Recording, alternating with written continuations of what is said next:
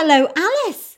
It's so nice to be back. Isn't it? It's For season 2 of Show Us Your Bit. I mean, when we decided to do this at the pub, I had no idea it was going to be this much fun. I know, it's been brilliant. And it's honestly so many wonderful people that we've got lined up. Oh, you're on your phone there. Oh, we've got a quote in, haven't we? Oh, come on. This is so exciting. Very exciting. So it says, Desert Island Discs meets the Antiques Roadshow with a touch of ab fab. I think that's spot on. I absolutely love that. And it wasn't my mum's quote. It wasn't your mum. Oh, bless you. That's really exciting. Well, it's nice that people are giving us some feedback from the podcast, and it's because it's so much fun to do. And today we've got a brilliant guest. Oh my God, you're going to love cash in the attic with this one. So this is not Antiques Roadshow or AFAD. This is proper cash in the attic. This is a tremendous story from Joe Osbourne, who will be on shortly. But attics are great. A great big looming thing in my mind, because my sister and I have been clearing out our parents' house and trying to get it ready for tenants this week. It has been, Alice, it's been so exhausting and so emotionally exhausting because they lived there for 50 years. It's where we grew up, where they had their prime, where they, had their... You must have stories around every single tiny nook and cranny has a story. But also they never threw anything out. So they've got every wallet, every clock, every computer, every printer, literally everything. They never threw anything away. And so they've got lots of valuable stuff mixed up with not so valuable stuff. Anyway, we had the auctioneer round. I mean, tell you, we're in the wrong business because they really know this. So they went round and they went through the attic and took some things away in their giant van. So they took the doll's house, my old doll's house, an old trunk. They've taken all sorts of pictures and odd bits and bobs, an old sewing machine. And now I'm thinking, my sister and I are like, oh no, we need to get everything back because I can't bear that it's all gone. But it's been a very, very Is it going to be going to an auction? It's going to be going to an auction. And do you get to go to the auction? Do you know what will happen? I know what will happen. We'll go to the auction and we'll buy it. We'll buy it back. I bet you we do. But yeah, it's been very hard. And actually, we have rented the house without the attic because the attic is so overwhelming that we still have got lots of stuff in the attic, including all of my old exercise books. I've kept all mine as well. You? I don't know what I think I'm going to do with them. But now I'm a bit worried because I've got 3 kids and I've kept a lot of their stuff. Have you kept theirs? I was going to say. Yeah, and I've come back to my house and I'm feeling slightly overwhelmed by the amount of stuff in my house and the stuff in my attic. And I'm just thinking, I really need to sort this stuff out. So I'm feeling a bit like, okay, I've really got a giant sort out to do. But then it's all the stuff that makes a home and memory. And we're down in the basement recording this of your beautiful house, and there's a hoarder, and there's lots of lovely stuff. But it's lovely having stuff around. But also, I think that I used to revisit my exercise books, and I was really impressed with some of the stories I wrote, and I was impressed with my handwriting. And my handwriting looked better then than it does now. Yeah. And I think it's nice to kind of revisit those bits. But I do think maybe not everything. I didn't need to keep my Spanish book or my French books because I was rubbish at French. My maths books don't need to stay because that was embarrassing. I know, mine too. But what do you do about little projects that your children have done? Do you keep one book? Do you keep? I mean, because it's difficult. I've got lots and lots of memorabilia, and my instinct. I've got Sainsbury's bags in the loft full of. Well, this is the thing. We've got Sainsbury's bags in our parents' loft full of that stuff of ours, and it's exhausting. It's not really like you're using it to its best. No, it's really hard to. But there is cash in that attic, and I just want to mention, because one of the things that I found in my parents' house is an enormous amount of royal memorabilia. So my mum was a great one for a royal mug. We've got everyone. We've got Charles and Joanna. We've got Same here. We've got all the Queen. I mean, we all love the Queen, but we've got all of her Jubilee stuff, 1977 Jubilee, legendary. And I've seen that you've got this lovely Prince of Wales necklace. I used to wear this when I was a child. It's the biggest clump of metal I've ever seen. It's quite fabulous, the 80s. What's it say on the back? It says, I wish I could see, it says on their wedding of Her Royal Highness Charles, Prince of Wales, to Lady Diana Spencer, 20-something of July 1981. Yeah, well, we've got mugs, we've got commemorative plates, we've got the whole memorabilia up in the attic, and I tell you, there is cash in that, as our next guest, the lovely Joe Osbourne, will be telling us very shortly. So shall we get her on? You can hear this brilliant story. Let's get her on.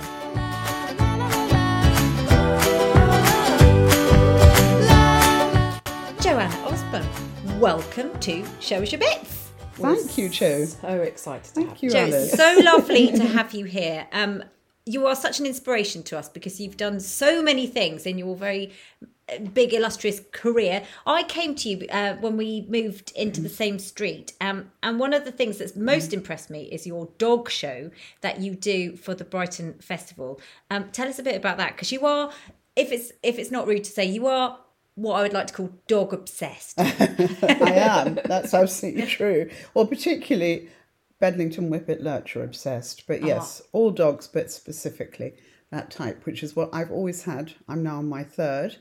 And the dog show evolved out of, Sally Muir and I have run a business since 1979 together, and she is also dog obsessed and actually went and studied to be an artist in about 2000. And she's particularly a dog artist. And we also started writing knitting books together, which were all about dogs. So we did 50 different dog breeds in knitted form in 2 books, and then cats and wild animals followed. So we did 10 knitting books together. And could people learn? Yeah, they were pattern books. Oh, wow. Yeah, they were pattern books.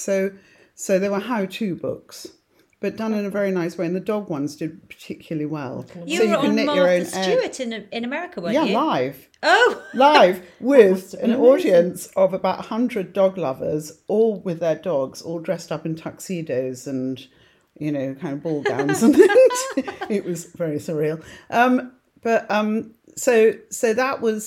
So that's kind of how the dogs evolved. And then I started making ceramic dogs. Then I decided, living in Brighton, the open houses is such a big part of Brighton in May during the festival.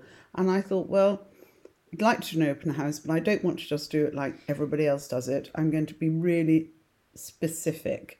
So it's only dog art, and it's about 200 pieces of dog art in various forms, lots of different mediums. And I only do it every other year because it is such hard work. And I literally empty the ground floor of my house, so it turns into a proper gallery. And Orlando cooks incredible cakes and serves them in your beautiful kitchen. Are they dog biscuits? Yeah, and there's homemade dog biscuits. But you have, I've got a beautiful wire collie. I've had a picture of Ziggy with a professional photographer done with a bunch of flowers, which is hilarious. It's on our mantelpiece. And can we get a copy of that so that we can show loads and loads of different type of dog things. It's hugely successful. I'm annoyed that you haven't won the best of the open houses. Gutted. I'm sorry. I'm gutted. runner up 3 times. I must stop entering it. I just should ignore it completely. You should be winning and it. Everyone's incredibly apologetic to me. You should have won, but I don't win. Which I think is partly because it's only every other year. But that aside, we get people from all over the world coming. We had somebody from Chile. Wow. Yeah, who'd arranged her holiday around coming to the dog show. And people who fly, we had somebody last time who flew in from Belfast that morning. She spent about 3 hours there, bought a print, and then went back to the airport and flew back to Belfast. You had a shop in London, so talk us through from how it started. Right at the start. Back in 1979. I'd started a knitting business on my own, and I knew Sally's brother. And he said, you must meet my sister because she also has a knitting machine, because we used to work on these domestic knitting machines. And she came round that one evening, and the next day she left her job at Hatcher's, and we set up a business together. Wow. Incredible. And that I think is how our partnership has been so enduring, because we weren't friends to begin with. We became incredibly close friends through our business. I can imagine. So we didn't have any preconceived ideas about how each other was. But wonderful to take that leap of faith, right? So did you, we were really young. We were in our early 20s, and, you just did things spontaneously then. Particularly then, not so much now. People are much more careful about their careers. Yeah. And we just took off. So what we did was we designed 6 jumpers, including the famous sheep jumper. So you were making jumpers and you were selling them in your shop? No, we didn't have, by then we had a market stall. Right. And the Telegraph wrote a really good piece about us in the colour supplement, and somebody took pity on us, and it said we were working in my bedroom, and offered us a little shop in Wandsworth, which was just brilliant. And it was like a very cheap, on a main road, constant traffic jam, not really a shopping street, but it meant people were sitting outside our shop looking at it in the traffic jam, and we spray painted "pull over and buy one" on it. And they did. That is wonderful. Fabulous. And then did you have dog jumpers as well? They weren't all just sheep jumpers. No, they were lots of different animal jumpers, but they were all that sort of repeating style of pattern because of the limitations of the machine. And then we had our great big break. I mean... And the great big break was... What a break. Tell us. Well, okay, the big break was one morning, Sunday morning, I went off to buy the Sunday papers, and there on front page was Diana wearing our jumper. I had no idea. You had no idea? No idea she had it. But because we had this small business, and actually by then we'd moved into bigger premises that we'd done quite well, and we actually bought a sort of 2 up, 2 down house with a shop front, which was our premises, business premises. So that's where this all happened, in fact, again in Wandsworth. Do you know how she ended up with the jumper? Well, we sort of have kind of worked it out because we had a small business and we sold to a very small market, so kind of women, really. So it was a very small demographic, and we worked out that it was probably the mother of one of her page boys at the wedding. So she was given it before the wedding, and she wore it for the first time at a polo match before the wedding, when she was a very... Black sheep? Well, no, she wasn't then. She wasn't. That's not what she was. She was, in fact... quite an ingenue, very nervous. All the photographs of her wearing it, she looks very shy, uncomfortable. She's very much finding her feet. And I think she wore it because she just thought it was fun. And I think she had a good sense of humour. What was the effect? The effect was slow burn, because it's not like now when it would be slapped over social media instantly and everyone would know whose it was. It wasn't like that. We knew we had something great, but we didn't know what to do with it. And then the press started to find us, but it took several weeks to for people to start to kind of realise who we were. And then we had lots of publicity, and it was all kind of razzmatazz and lots of sales, and it was all going really well. Wow. And that kind of and did you ever see Lady Diana? Did you ever? No. So no, never. No, Never. We did get other people from the royal family after that, but not her. No, in person. Amazing. And then we got a letter from Buckingham Palace. So tell us about this. So can I just rudely interrupt? But at this stage, were you still hand making all the jumpers? Were you still using machines? They were all on domestic knitting machines, knitted by women, us, and also other women in South London. We had about 5 knitters, but they could knit British, about 5 a week. Yeah, and then we would hand sew on all the eyes, so over 100 eyes, 100 sheep on those jumpers. And each evening, Sally and I would sew on French knot eyes on each sheep. Wow. I mean, it was a labour. It truly was a labour of love. It really was. Anyhow, then we got a letter from Buckingham Palace saying that Diana had damaged her jumper, and could we either replace it or repair it. I mean, we were... Where was it damaged? It was on the sleeve. So, interestingly, since this is a jewellery podcast, we always reckon that it was her engagement ring that ripped the jumper. Some, because in fact it had very long floats carrying between the sheep. The red would carry behind the sheep, and then the white would carry back in the background, behind the background colour. So it did have these long floats like in a Fair Isle. But she didn't just damage them, she actually nicked the cuff as well that had come off. She must have just ripped it off, and her big jewellery must have just snagged it. Wow. Yeah. So you get this letter. So the jury for our success. Yes, in absolutely. a kind of weird way. That's a good way of coming back round. I know. Jewellery, isn't it? A bit women's are, frankly. Yeah. Yeah, exactly. Talk about a good link. Very well done.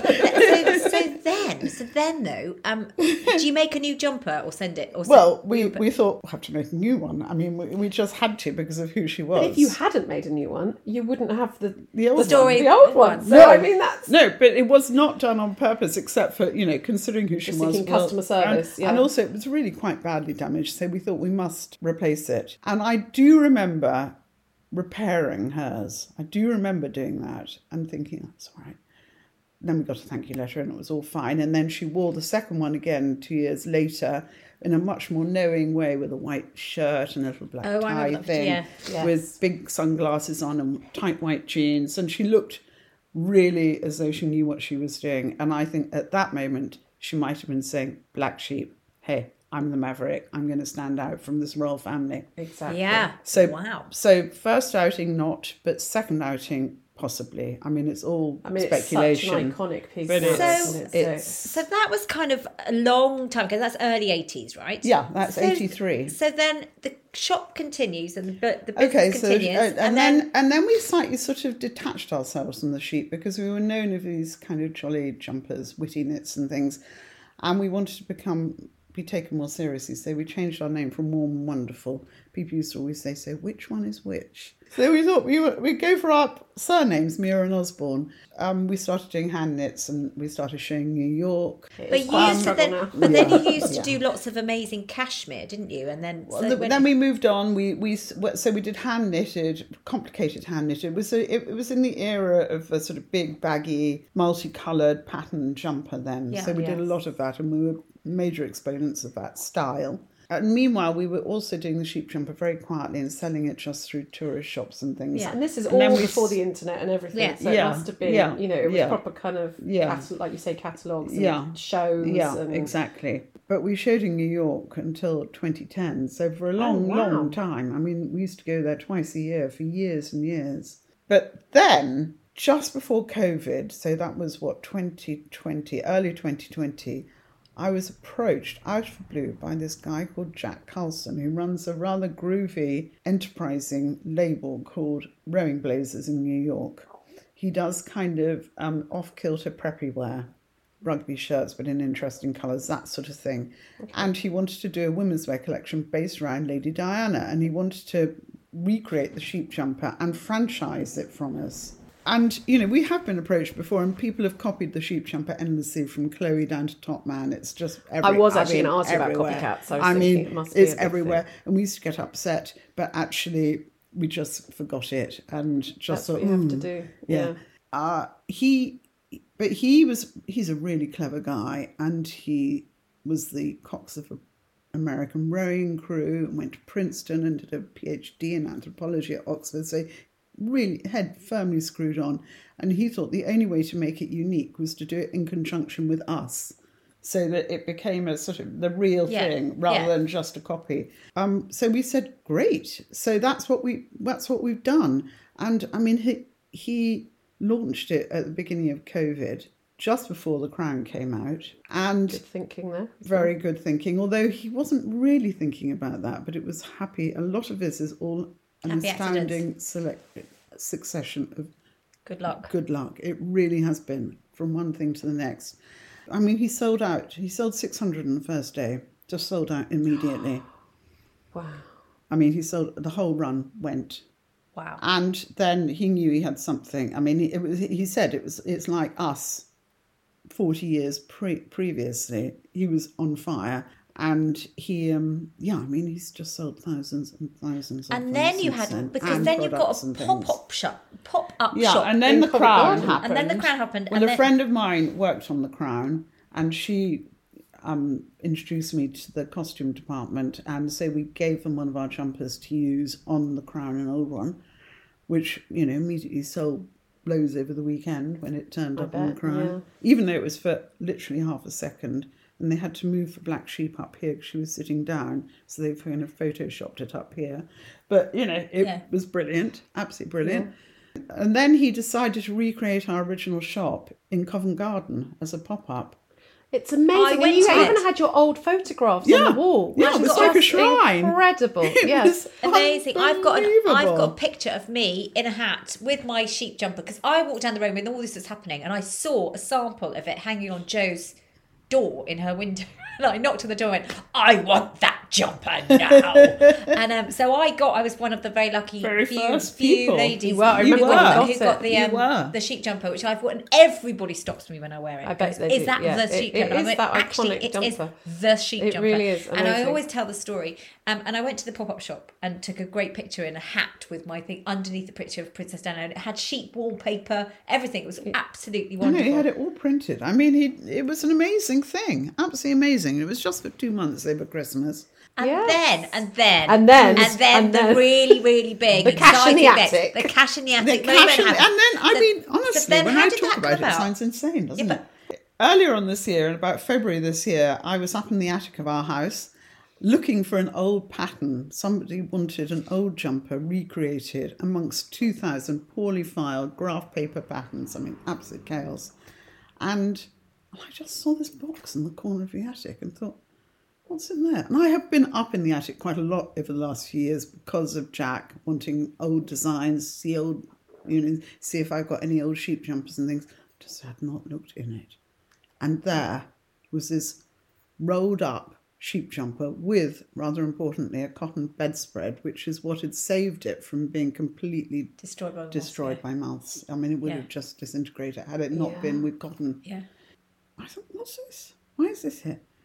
And then I just kind of, oh my God, can it be the real one? And I looked at the cover and I just knew. I just knew it was the real one.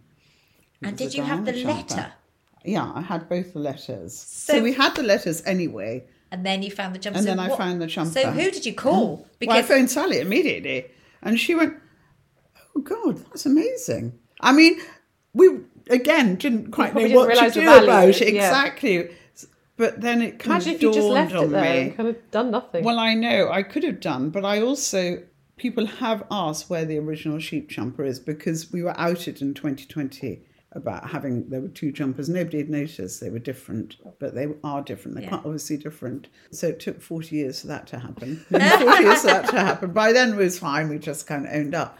Oh yeah. Then I thought, well, I have to call Jack because he knows what to do about this. He's always interested. And he said, well, what do you want? Do you want to sell it? I'm like, well, yeah, I think I do. Because this thing that was just an old jumper in a box suddenly became a really significant part of royal fashion history. Yeah, absolutely. It was a huge responsibility. Yes. I didn't particularly want to have it. I didn't want to look after it. So we contacted Sotheby's in New York because we thought, well, although it's an English thing, New York is a place for that sort Diana of thing. Sort of memorabilia, and they just sold a dress in January, Victor Edelstein dress, very successfully. So we thought they're the place to go to. So we contacted them. And I heard that they said it might be worth 50,000. Well, the estimate was 50 to 80. Yeah, but they do the estimate on previously sold things, sort of a similar type, and the only thing they had was Diana's Virgin Airways sweatshirt. Yeah. Which, frankly, it's not quite the same, is it? No. So you are now back in the UK and the auction goes live and everybody can watch it. And you're watching it at home with Sally or with Orlando? I had Sally with me, Orlando, sort of about 6 friends over, and I baked black sheep cake with chocolate finger legs. Amazing.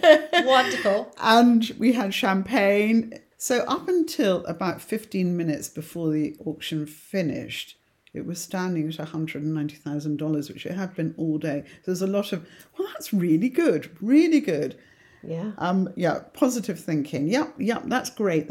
Must be thinking, it would have been nice, but okay, all right. No, it's good. It's really good. It was something in the attic, and now it's worth that. That's great. That's brilliant. And then the last 15 minutes, it went completely crazy. And online, it's not like eBay where you have a cut-off time.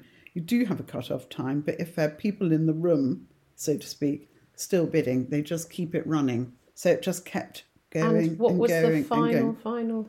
$900,000, which is quite a lot. So it went up $700,000 in 15 minutes. That's it was. incredible. We were screaming and screaming. Every bit we'd scream. Oh my God. And then what happened? And then did it go up any more after that? That was it. So it sold for, well, they say it sold for over $1 million. They do say that, because that includes the 25% buyer's fee. Oh, okay. Okay, So so the Sotheby's site said 1.14 million, but it was actually but that's just like, including this 25%. oh my god! But that person's had to pay though. So I mean, so it is ultimately 1.4. Yeah. And what did you do at this point? Did you and Sally, were you in total shock? We were Because just actually really in shock. Really. Well, you must have been, but also super happy. I mean, like what a super happy, but what a I mean, it legacy. was completely surreal. It was surreal. I mean, this is it's a good design. It's an amazing. It's a very design. kind of It's charming. iconic. It's very charming, but it's iconic because Diana wore it. What I love is that you're a maker, and it was genuine. It was authentic. It was like you were making British-made goods, and you got picked up by the right person, and it kind of excelled you into stardom. And it's just incredible that you walk away with £900,000 for something that you obviously put in so much work and effort for so many years. Yeah. I mean, we've never earned a lot of money doing it, but suddenly, it's like a pension. Yeah. It suddenly happened. But I'm desperate to hear about your jewellery because my that jewellery, is also my jewellery. why we got you here in the first place. And you my have bling come is, blinged I up. tell you, my bling is so unbling. It really is. It's the most understated jewellery. So the one necklace that I'm looking at that's absolutely beautiful is the ring on the chain. Okay. So this is what? This is a diamond eternity ring, which was my mother's. She was a very sort of big-boned woman, very big-boned woman. And this actually used to fall off my thumb. I mean, it's that too big for me. It is. It's a very large ring, very large ring. Perfect on my finger. Yes, So that's why I wear it around my neck rather nervously, which is why I've got a reinforced gold chain here because, I mean, if it fell off, I'd be absolutely devastated. And I do take it off for swimming, but otherwise I wear it all the time. It's lovely because it's got, it is, can I just look up? Yeah. So the diamonds the whole way round. All the way round. Yes. Yeah. She was an artist, went to the Slade. She was very understated, quite reserved, sort of very hilarious, but very self-contained woman. And she had very little jewellery, but what she had was a very high quality. Because you've got her engagement ring. I have. A diamond engagement ring on your middle finger. Which is massive. Which is a big, big diamond, absolutely. And likewise, I wear that all the time. And then she also had a very large aquamarine with beautiful baguette diamonds on either side. And I've just given that to my new daughter-in-law. Because I think jewellery is a sort of sign of love. And talk us through the necklace that you've bought with us in the box, because this is a very beautiful. Oh yeah, this is a very, very sweet thing. It's made by my friend Romilly Summerer-Smith, who's a jeweller in the East End of London, and she did a small kind of diffusion range, and she gave me this with a friend of hers. This is silver. It's a chain with lots and lots of little sort of little loops and little bits kind of and little pieces. Tiny soldered bits. Yeah, tiny it's almost bits like a tangle, pieces. but it's have a little black diamond, but that fell off, I'm afraid. But it's really delicate. And she is a remarkable woman who has had MS for I think about 20 years, but it seems to have stabilised in the last 10 years. And she has several collaborators who realise her ideas, and that has really kept her going throughout her illness. I mean, she says that herself. And so I'm very sort of attached to this. It's very, I mean, it's not really valuable, but it's very, very valuable, emotionally valuable. Yeah. Amazing. Yeah. And finally, I really want to ask you about this necklace that you're wearing, Joe, because it's the blue one. Oh, the blue one. You've got a blue necklace. This is aquamarine. It was given to me by Orlando. Now, my husband. There's a shop in Brighton, you probably know it, BP Jewellery. It's quite an experience, actually, just going there. It really is. Slightly Adams family in Field. And there's a lot of performance as somebody touches it. It's a bit like going to a smart restaurant where someone brings the food out and then somebody serves it onto the table. And they've all got their gloves on. And there's a lot of velvet cushion work and hand sanitizer and things going on. But and they all look fabulous. And you must go just look at it. And a lot of my jewellery has come from there. The theme of this series is being bold. And obviously you've done lots of bold things in your very amazing career. But have you got any advice for our listeners or for us about what it means to you to be bold? what it means to be bold. Don't think too much about what you're doing. Otherwise, you'll stop. That's good advice, yeah. That is a good advice. Yeah, just do it. Just do it. Yeah. Don't miss the opportunities. And that's the thing. Just say yes as well. Just say yes. So what's next for you, Jo? Are you gonna do more jumpers, or is that sort of jumpers? Is for me, it's pretty much over. I have a tiny presence on the web, and I do get the odd order, and I do get things made, but very few. And I'm doing a big event made, which is in Islington in November, so I'm building up towards that. Oh, that's at the design centre, isn't it? It's not actually, it's at a new place called The Block, I think. But it's near the Crafts Council. On that road, I can't remember. People can find you at Made with your beautiful story. I have to say, it's just around the corner from my shop that's on Camden Passage. Oh, really? You've got a shop there? Yeah, so we've got because Camden Passage is my favourite area of London. Oh, it's really nice. Yeah, it really feels really independent, and it kind of matches the North Lane. So sure, and hopefully more sheep stuff in some way. More sheep quite stuff. Sure how. I think it seems to just never stop. I'd love to make a sheep necklace if you ever want a little black sheep necklace. I think it would be wonderful. So. Well, Jo, thank you ever so much for coming on the podcast and showing us your bits. And if people do want to see you on social media, they can find you. What's your Instagram? I've got several. Which one is the I've got Muir and Osbourne, which is more sheep related. Yeah. Yep. And then I've got the Dog Show Brighton, which is dog related. Thank you ever so much. Honestly, it's been and Warm and Wonderful honour. too hasn't. So Warm and Wonderful still going as it's... Well, it's sort of a separate entity. Thank you ever so much, and thank you for bringing yours out. What an exciting story. Talk about cash in the attic, eh? Yes.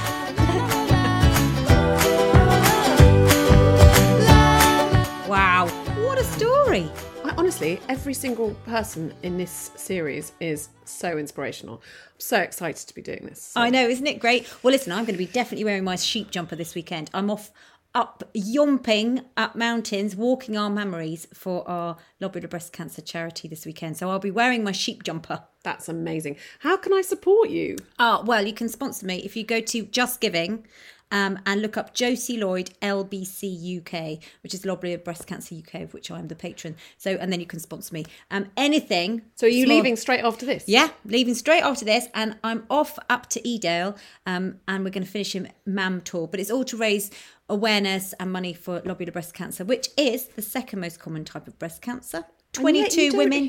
No, you don't. And it doesn't get picked up on scans. Can I be really naive and ask where my lobular is? You've got two types of lobes and ducts in your breasts, and ductal cancer is the most common, and you're looking for a lump. But lobular grows in a straight line, so it's a slightly different thing. And we're trying to get it to be recognised as a separate disease because it lacks a protein of ductal. So it just... Your breast it's not in misshaped. Your lymph node. No, it can spread to your lymph node, but basically it makes your breast change shape. So you're looking out for something with your nipple, and I had a tiny little dimple in the bottom of my breast. Did it hurt? No, that's the thing. You don't really feel it. But everybody, we are now recording this. It's October. It's Breast Cancer Awareness Month. So it's very important. Girls, everybody check your breasts and make sure what your normal is. So look in a mirror and just make sure be familiar with what your breasts look like, and then be aware of if any there's change. Any puckering or anything like that. Yeah. Anyway, so yes, I shall be walking up mountains. What are you doing this weekend? I'm going to 2 parties. Oh, get you. One on the Friday, one on the Saturday. And on the Saturday day, I am going to sand my floor. Thank you very much for listening to Show Us Your Bits. It's great to be back. Please like, share, review us, and follow us on social media. And please remember to get in touch if you have any fabulous stories about your jewellery. We'd really love to hear them. And it's not even jewellery, it can just be any keepsakes or heirlooms that mean something to you. We would love to hear stories from men and women. So it's just open to anyone. So please do get in touch. Get in touch with us on social media at Show Us Your Bits. It's all about the stories. Until next time. Ta-ra!